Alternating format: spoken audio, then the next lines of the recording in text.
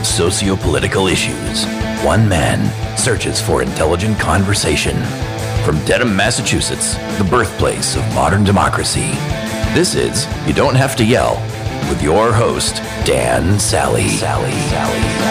Welcome to episode 61 of You Don't Have to Yell. It's the bad boy of nonpartisan political podcasting here, and anyone who's listened to more than 10 minutes of this show knows the purpose of this podcast is to help bring an end to the two-party duopoly in the United States. And our next guest has literally written the book on the subject.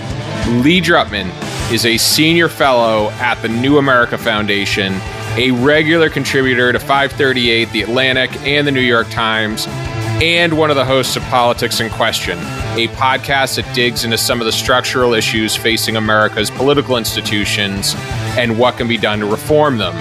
Basically, he's one of those guys you run into at your high school reunion, spend 5 minutes catching up with, and then spend the rest of the evening in an introspective death spiral over how you've wasted your life. Now, I invited Lee on to discuss his new book, Breaking the Two-Party Doom Loop, The Case for Multi-Party Democracy in America, which outlines the history of America's devolvement into its current state of partisan trench warfare, the consequences of it, and offers some historical lessons on how we can find our way out.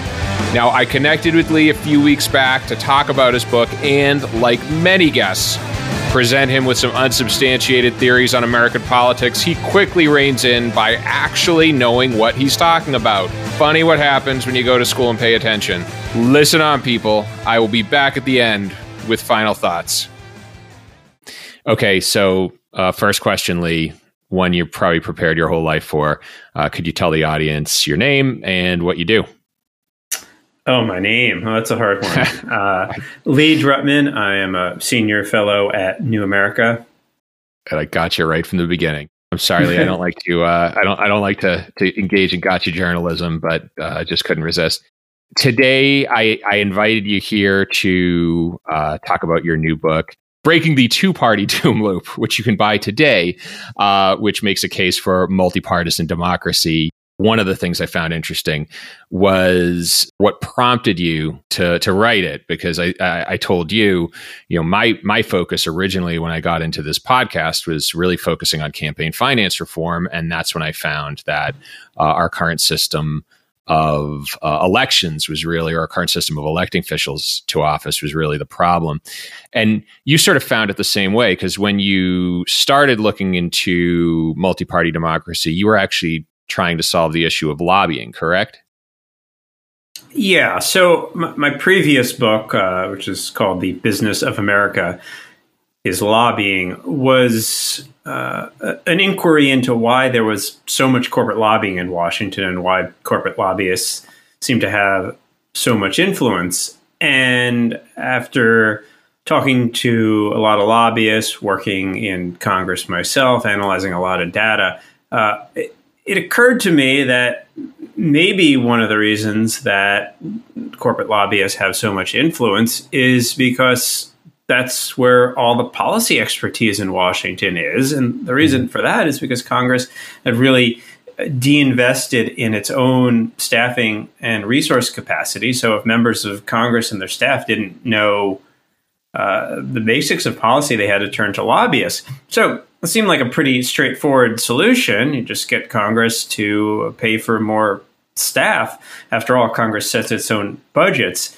And one of the things, as I tried to advocate for this, that came straight at me was that Congress didn't want to do that because it was such a centralized institution that the party leaders don't want committees and individual members having too many resources, which was really both a consequence and a cause of this increasing polarization.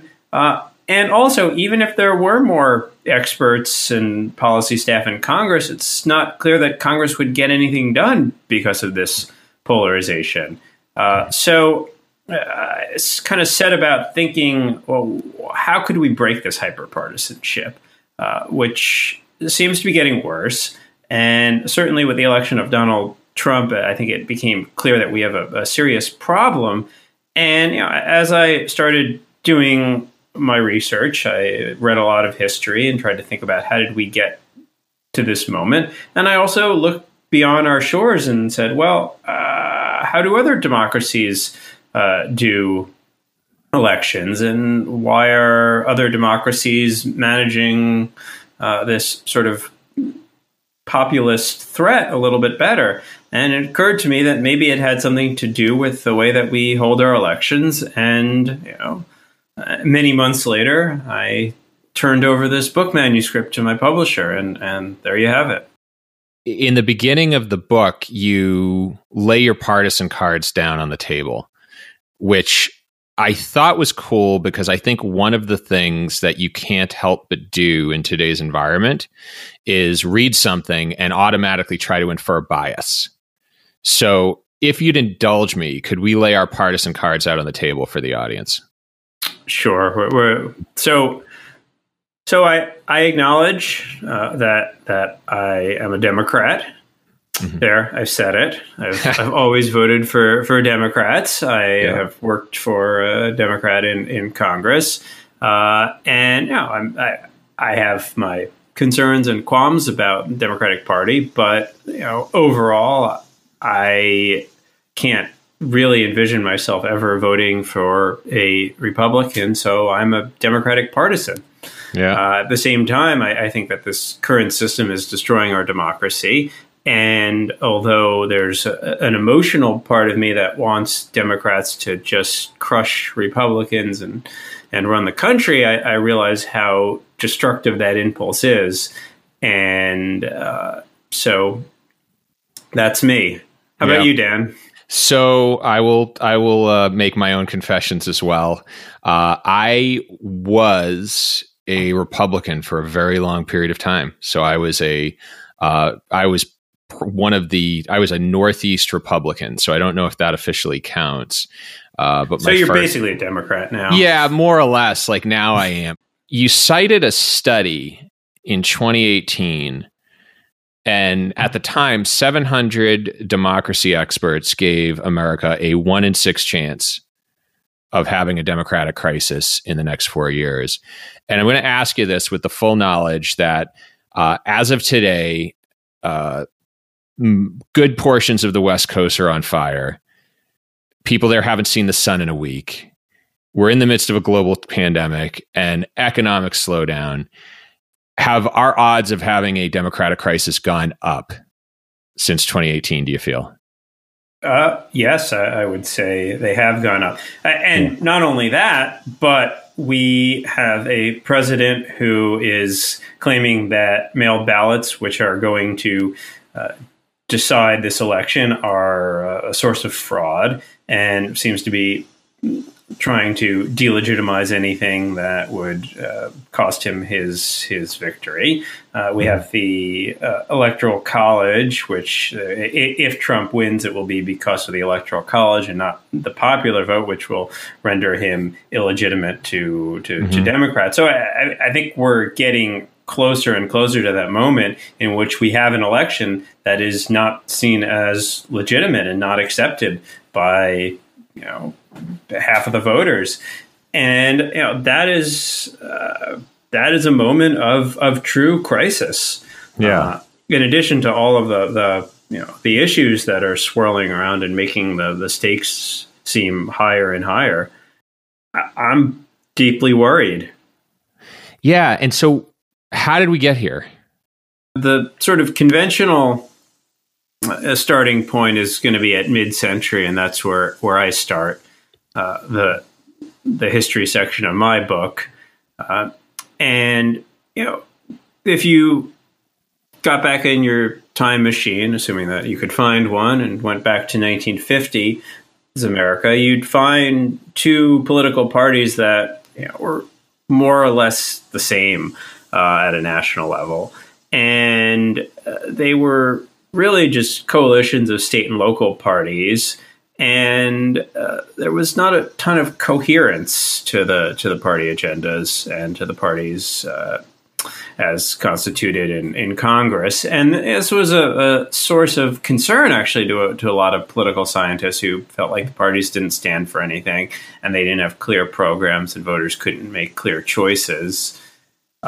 And what they wanted was more distinct and responsible parties that really stood for something and gave voters clear and meaningful choices.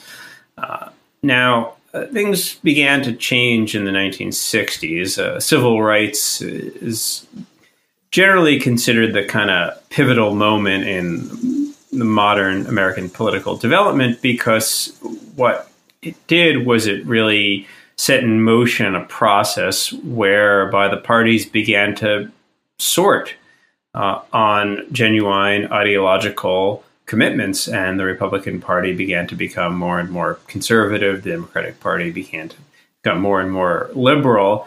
And what you had for a period of time in the mid-'60s through probably even the early '90s was you had kind of a four-party system with liberal Republicans, of which I guess you would have identified yourself with from mostly from the Northeast, but from the West Coast, sort of culturally liberal, fiscally moderate, and conservative Democrats, mostly from the South and rural areas, kind of culturally conservative but economically populist to some extent. And this four-party system actually worked pretty well with our political institutions because it fostered these fluid coalitions that allowed different issues to get different types of majorities, and a system in which didn't feel that each election was super high stakes. Voters voted for candidates more than parties to some extent. And that kind of loose jointedness, it worked with our political system. It certainly had its problems, and voters didn't often know what the parties stood for, and there was a sense that the candidates were not super responsible to their parties and more focused on local parochial issues. But we passed a lot of landmark legislation at the time, and we got some important stuff done as a country, and we thrived, I would say. Now that started to really collapse in the 90s as elections became more and more nationalized, and the process of sorting that the civil rights revolution had set in motion began to become clear, and it began to become harder and harder to be a conservative Democrat and harder to be a liberal Republican, and elections became more and more nationalized. Voters were voting for the parties, not the candidates. And the stakes of politics became more and more about these zero-sum, intensely emotional culture war issues. And the Democratic Party became more and more the party of cities, and the Republican Party became more and more the party of rural America, traditional values against the cosmopolitan values. And this made American politics really a two-party system for the first time. I would say that it wasn't really until 2010 that American politics actually became a two-party system with two distinct parties. And the parties really came to see the other party as the enemy. And 70% of voters say that the other party represents a threat to America. I mean, that's a really dangerous condition, because it means that there's nothing that your party could do that would cause you to abandon it. And that includes shooting somebody on Fifth Avenue or the political equivalent of it. Yeah. Yeah. Well, the statistic that I heard, and correct me if I'm getting this wrong here, but it's somewhere in the neighborhood of 40% of partisans. So 40% of registered members of either major party are actually, or their party affiliation is more out of an antipathy towards the opposition than a support of the party they're voting for. I haven't seen that exact statistic. I think it's hard to. I think that's a thing that's kind of hard to measure. I think what we do know is that the way that American voters feel about the opposing party has on feeling thermometers, which is sort of a classic way political scientists measure it, has gone from about in the 40s in 1980, which is somewhere between 0 and 100, to in the low 20s now, and the Americans really hate the candidates of the other party. Now, a lot of Americans also feel very strongly about their own party,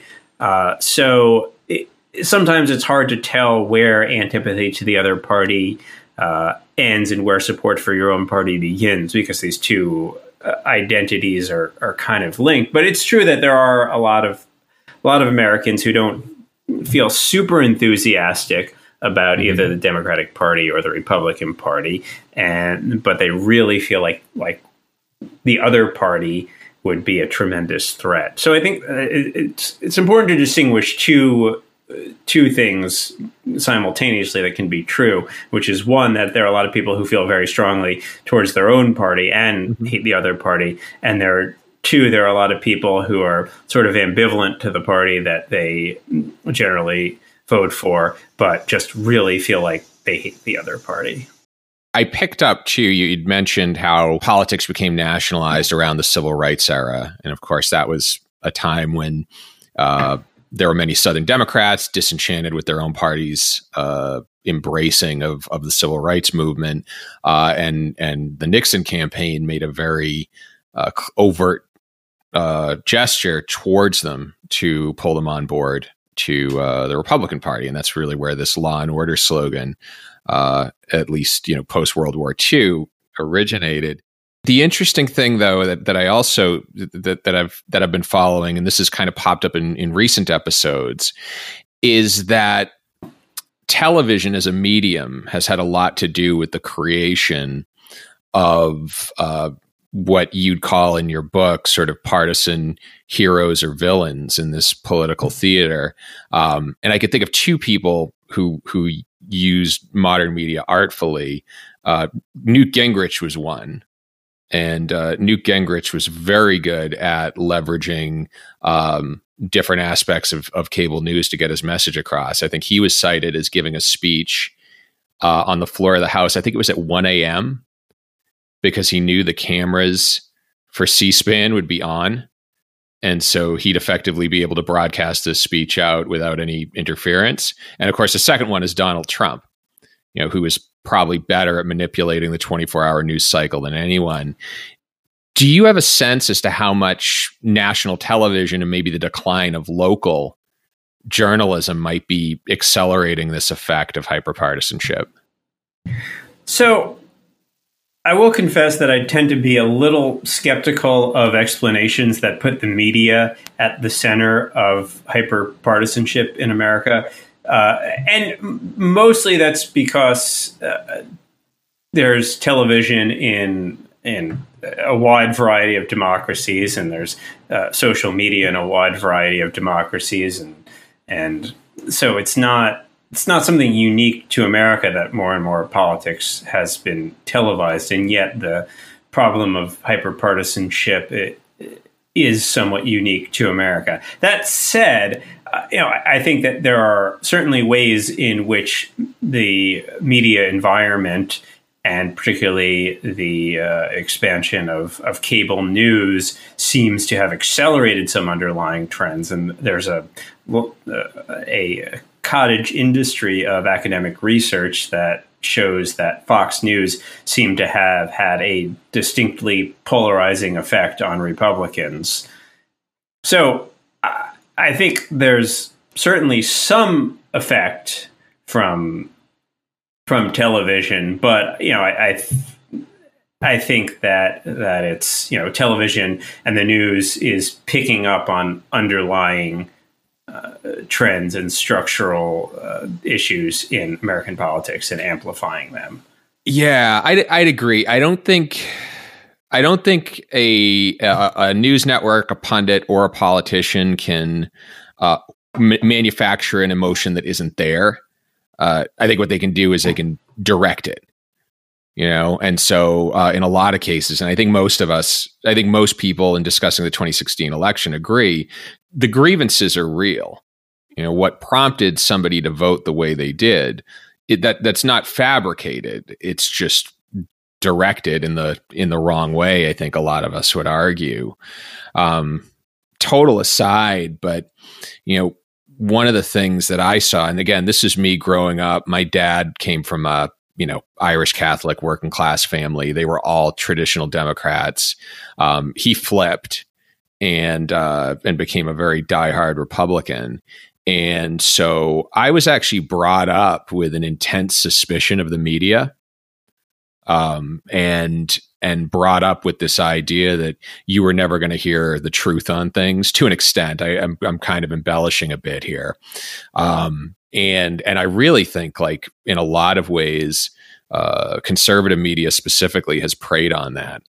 And again, that's not to say the media created it or didn't create it, but it's just to say that I saw the beginnings of a lot of this distrust, and a lot of this, the sort of, and a lot of the foundations of the post-truth era sort of being built. Oh, yeah. And I mean, you can see the origins of that in 1950s and 1960s conservative radio programming too. I'm not sure this is a new phenomenon. And, you could even go back to the American Revolution. And, in the summer of 1776, the Patriot papers didn't report on how poorly George Washington was faring in New York. And had they done that, maybe the Continental Congress in Philadelphia would have thrown in the towel. So there's a long history of news that is partisan or filtered, in a sense that things are not necessarily true. So that's why when I look for explanations, I try to find things that have developed in recent years that are somewhat new, rather than things that have been sort of consistent over time or across countries. But what's unique to America, and what is unique in particular in America in this contemporary moment. We're going to take a short break, and we'll be back in a moment with Lee Drutman. Well, hello there. I hope you're enjoying this episode, and I hope it's providing some sense of urgency as to why electoral reform is so important. Now, in the back half of this episode, Lee's going to provide some examples from history that tell us how large-scale reform, like proportional representation, can happen. And without giving away anything, a necessary ingredient is a large number of people making themselves heard. Now, the goal of YDHTY is to serve as a platform for everyone looking to make America a truly representative democracy, and to achieve its mission, I need your help. If this episode resonates with you and you know people it would speak to as well, share YDHTY with them right now by clicking on the 3 little dots right next to the episode title in your device. It is a small action that can help this movement continue to gain momentum. As always, thank you for listening. Thanks for your support, and back to the show. You mentioned voters aren't happy with the way things are. What about elected officials? So I think a lot of elected officials are not happy with the way things are either. Mm-hmm. If you sat down with any member of Congress and you said, how's our politics working? You think it's working well? They would almost certainly say, no, it's incredibly dysfunctional. All we do is bash each other. And we never seem to get anything done. And it's really frustrating. You'd think that they might want to do something differently. But one of the challenges is that it's really hard for them to think about any other way, because this is the entire political world that they have risen in. And there's a lot of pressures to just get on the partisan team and buy into the idea that if only our side takes total power, then everything will be good for America. And if the other side takes total power, then everything will be terrible for America. If you watch the Democratic convention, America will no longer be a democracy, which, again, as a Democrat, I have some sympathy for that view. If you watch the Republican convention, Mike Pence tells you that the question is not whether a Democrat or a Republican will win. The question is whether America will remain America. That is a very high stakes election.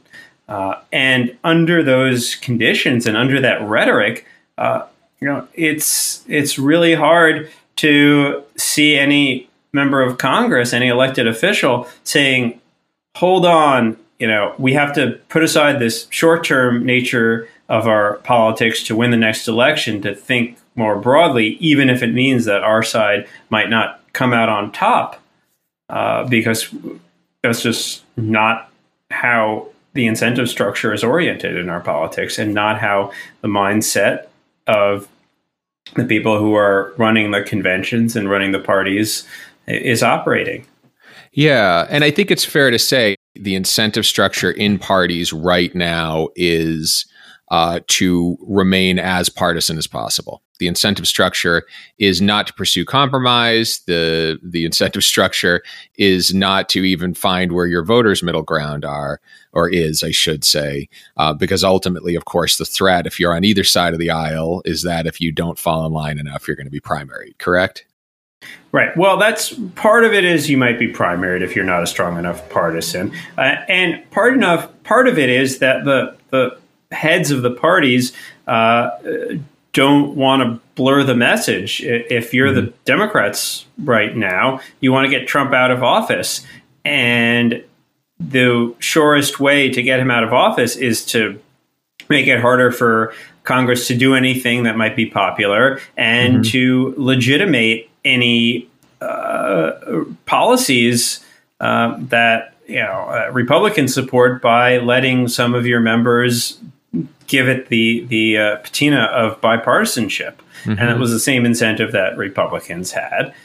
So the other problem is that although the parties are hyper-polarized, the parties are not entirely unified. And so part of the goal of party leaders in Congress is to fight on the issues that divide the parties from each other, rather than might scramble some of the coalitions, issues that are a little bit more complicated. And so we wind up only fighting on the issues, for the most part, that really draw sharp contrasts with the parties, because to draw sharp contrasts mobilizes voters, it mobilizes funders. And, there are just not that many voters in the middle who haven't made up their minds. And even those voters who are sort of in the middle, they're not, or we think of in the middle, they're actually kind of all over the place ideologically. They're more heterogeneous, and just they don't really fit in one party or the other. But it's not because they're centrist; it's because they're idiosyncratic to the bundles that the two parties are offering right now. There definitely seems to be a skew in partisan sentiment and party identification. And generally the thing I've heard from political scientists who I've talked to over and over again is there's no such thing as an independent. There's effectively somebody who's a functional partisan, but just chooses not to attach their identity to it. Well, I mean, that's not entirely true. You don't think? There are some genuine independents, but a lot of the people who identify as independents are people who typically vote one party or the other almost entirely, but don't really feel like they attach to that party, sort of are registering a kind of sense of disdain for how our politics works. So that's complicated in the sense that they're not truly independent, but they're not partisans either. And part of the challenge in our two-party system is that if you want to vote and have your vote count, you really need to pick one of the two major parties, right? Otherwise, you're just wasting your vote in our first past the post winner take all system. So it's not surprising that you have a lot of people who are independents, but who also vote like partisans, because what else are they going to do? But by registering as an independent, they're also registering their frustration with our political system. And so we've got a system elected officials aren't all that happy with, voters aren't all that happy with. The root of it is really the forced choice we have to make in our first past the post voting system. So what do you feel is the ideal system? Well, I think an ideal system is one in which voters have more than two choices. I think it's one in which our politics is not divided into a zero-sum binary. So I think it's a form of modest proportional representation in which we have like 4 to 6 parties, which is the norm for most advanced democracies. It's not a controversial or radical proposal. In fact, I'd say we probably had a 4, maybe even 6-party democracy. We just didn't call it that.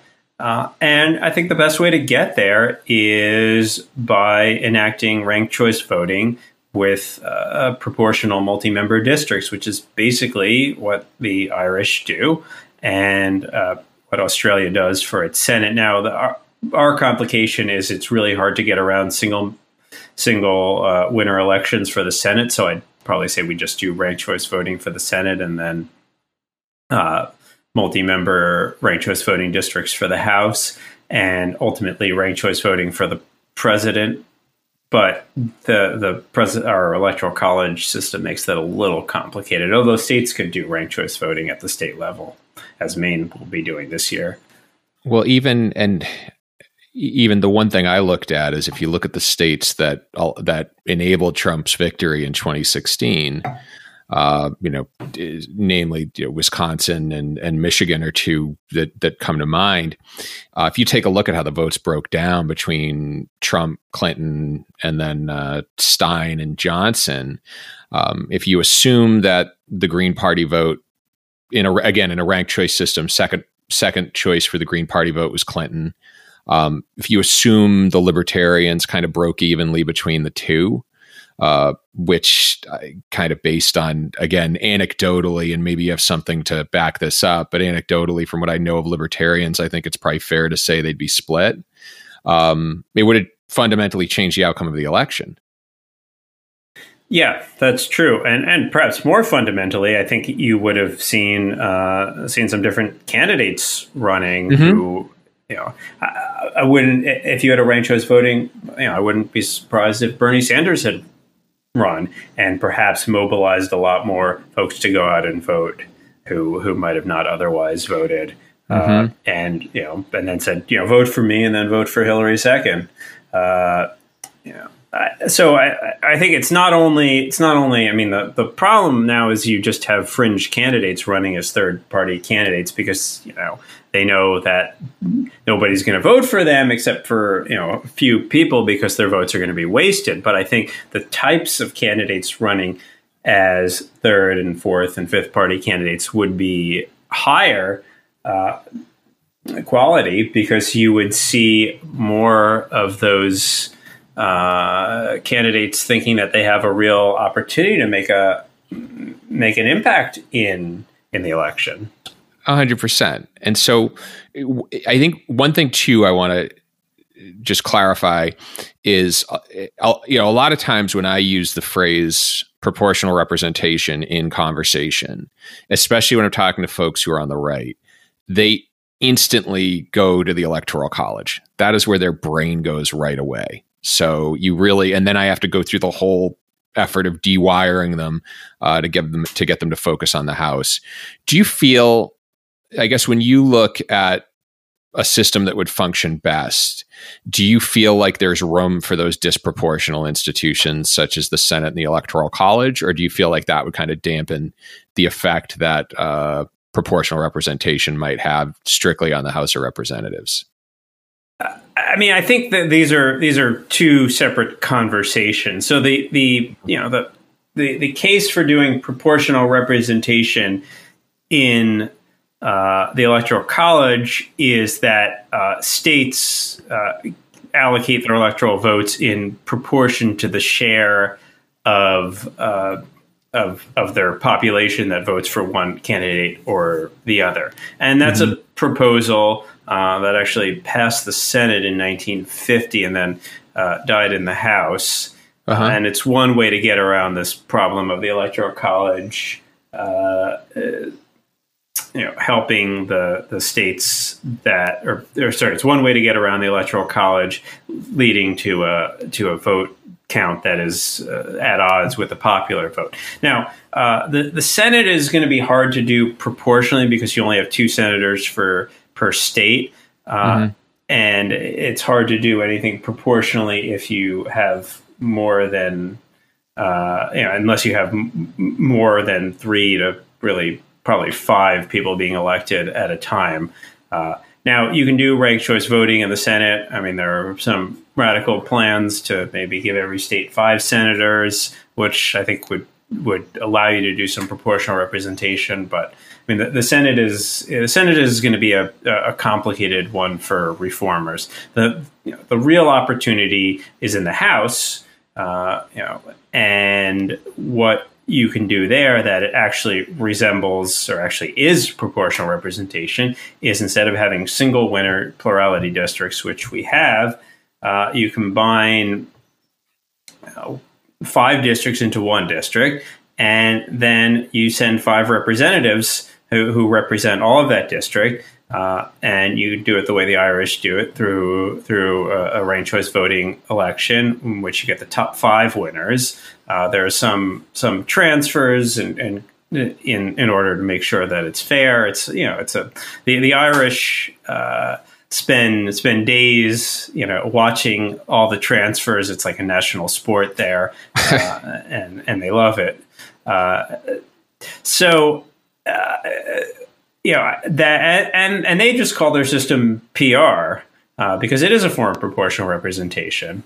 And they have multiple parties. They have like 3 to 5, typically about 3 to 5 parties represented in their legislature. And that's a fair system.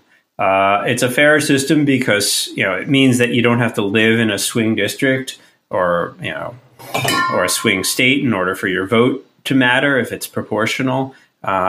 It is a fairer system because you are more likely to find a candidate or a party that you're excited about and feel represented by.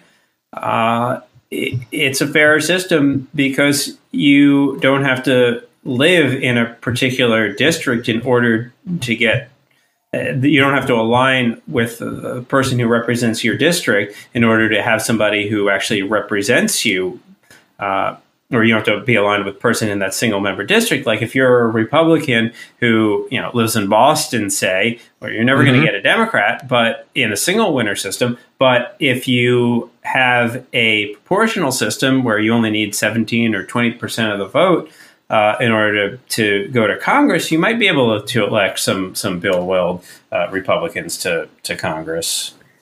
Yeah, I think the biggest shame in our devolution over the last 2 decades has been sort of the extinction of the moderate Republican and the extinction of the moderate Democrat. And just one example that pops into my head is Susan Collins, who is probably, I think, the last Northeast Republican in office, in national office. You tell me if I'm wrong here.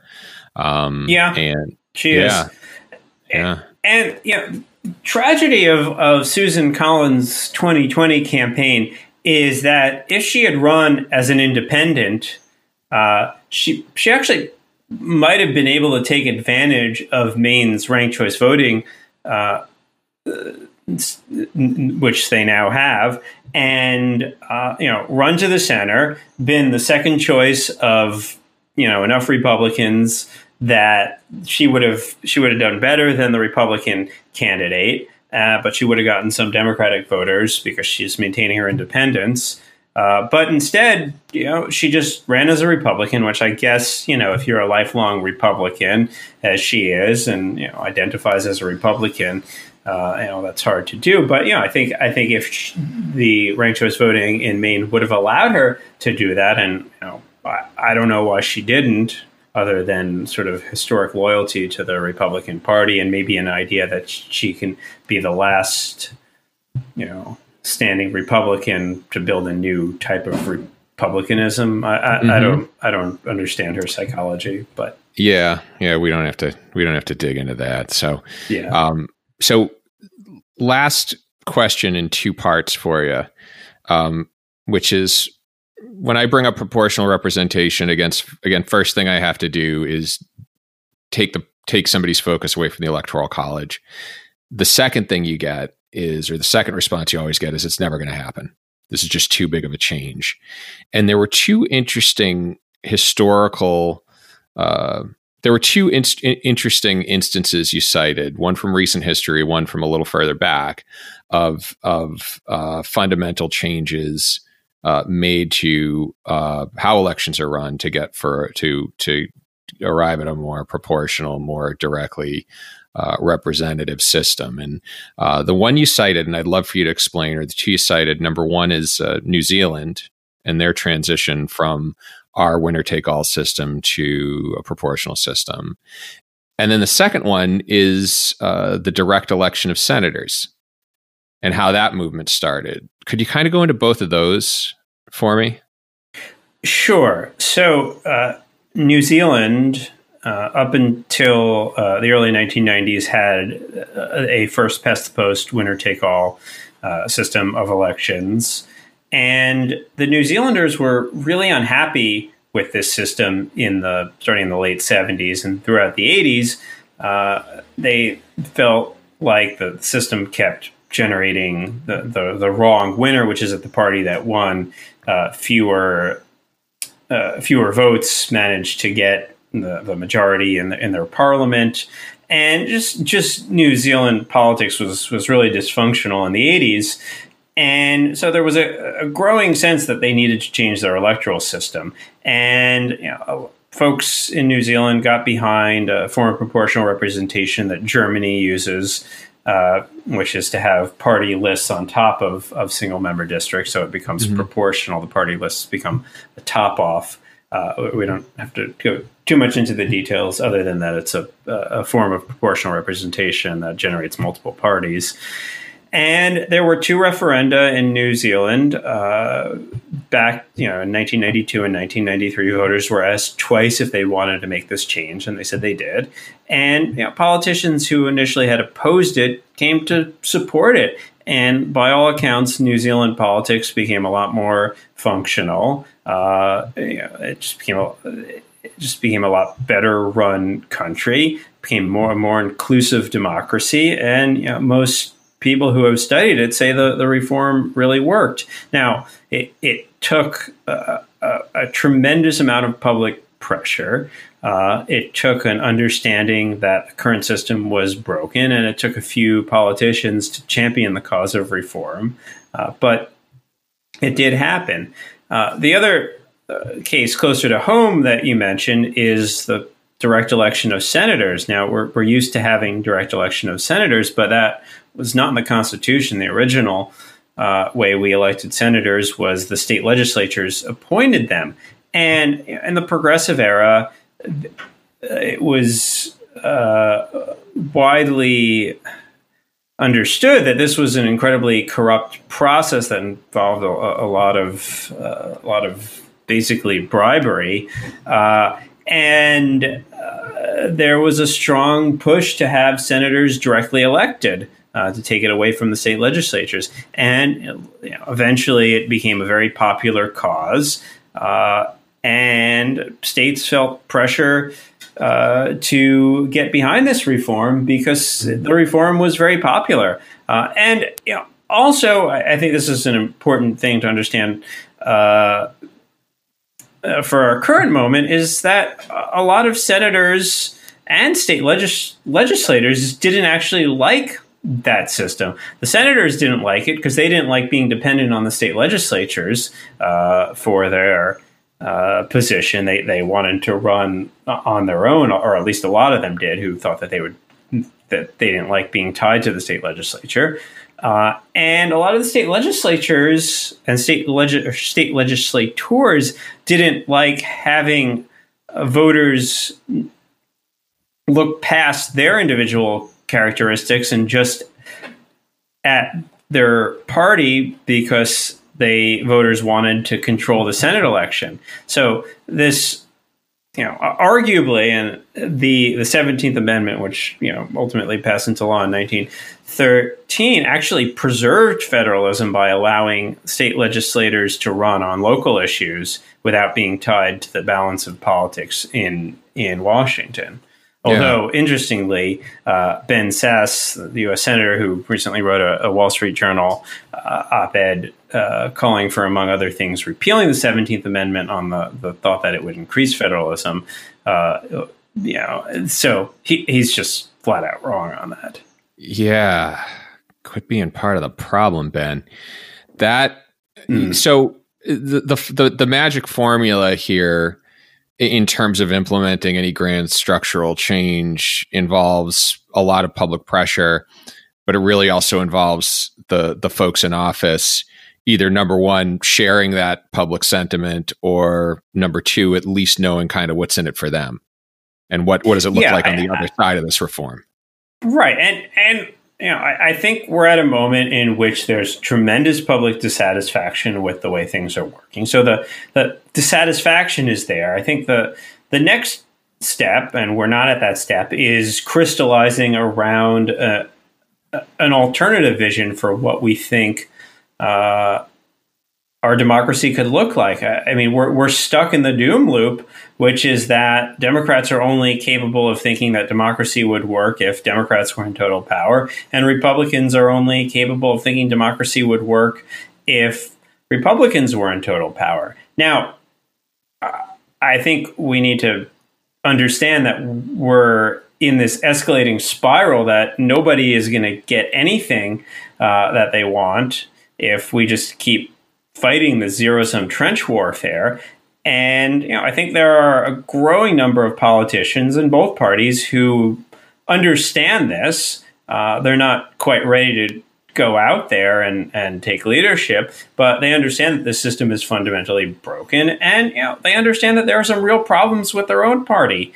And, I think if they can help to catalyze some reform energy and help to legitimize some of these ideas beyond, just a few weirdos like us, that can have tremendous impact. That book, again, is Breaking the Two-Party Doom Loop. You can find it on Amazon and whatever other booksellers have managed to escape Jeff Bezos' iron grip on the market. You can also catch his podcast, again, Politics in Question, on Apple Podcasts, Spotify, Stitcher, or directly on their website, politicsinquestion.com. What I loved most about that conversation is this. Politicians hate the process. Voters hate the process. It's just a matter of getting those two groups organized and aligned, and we can bring about the fundamental reform everybody's looking for.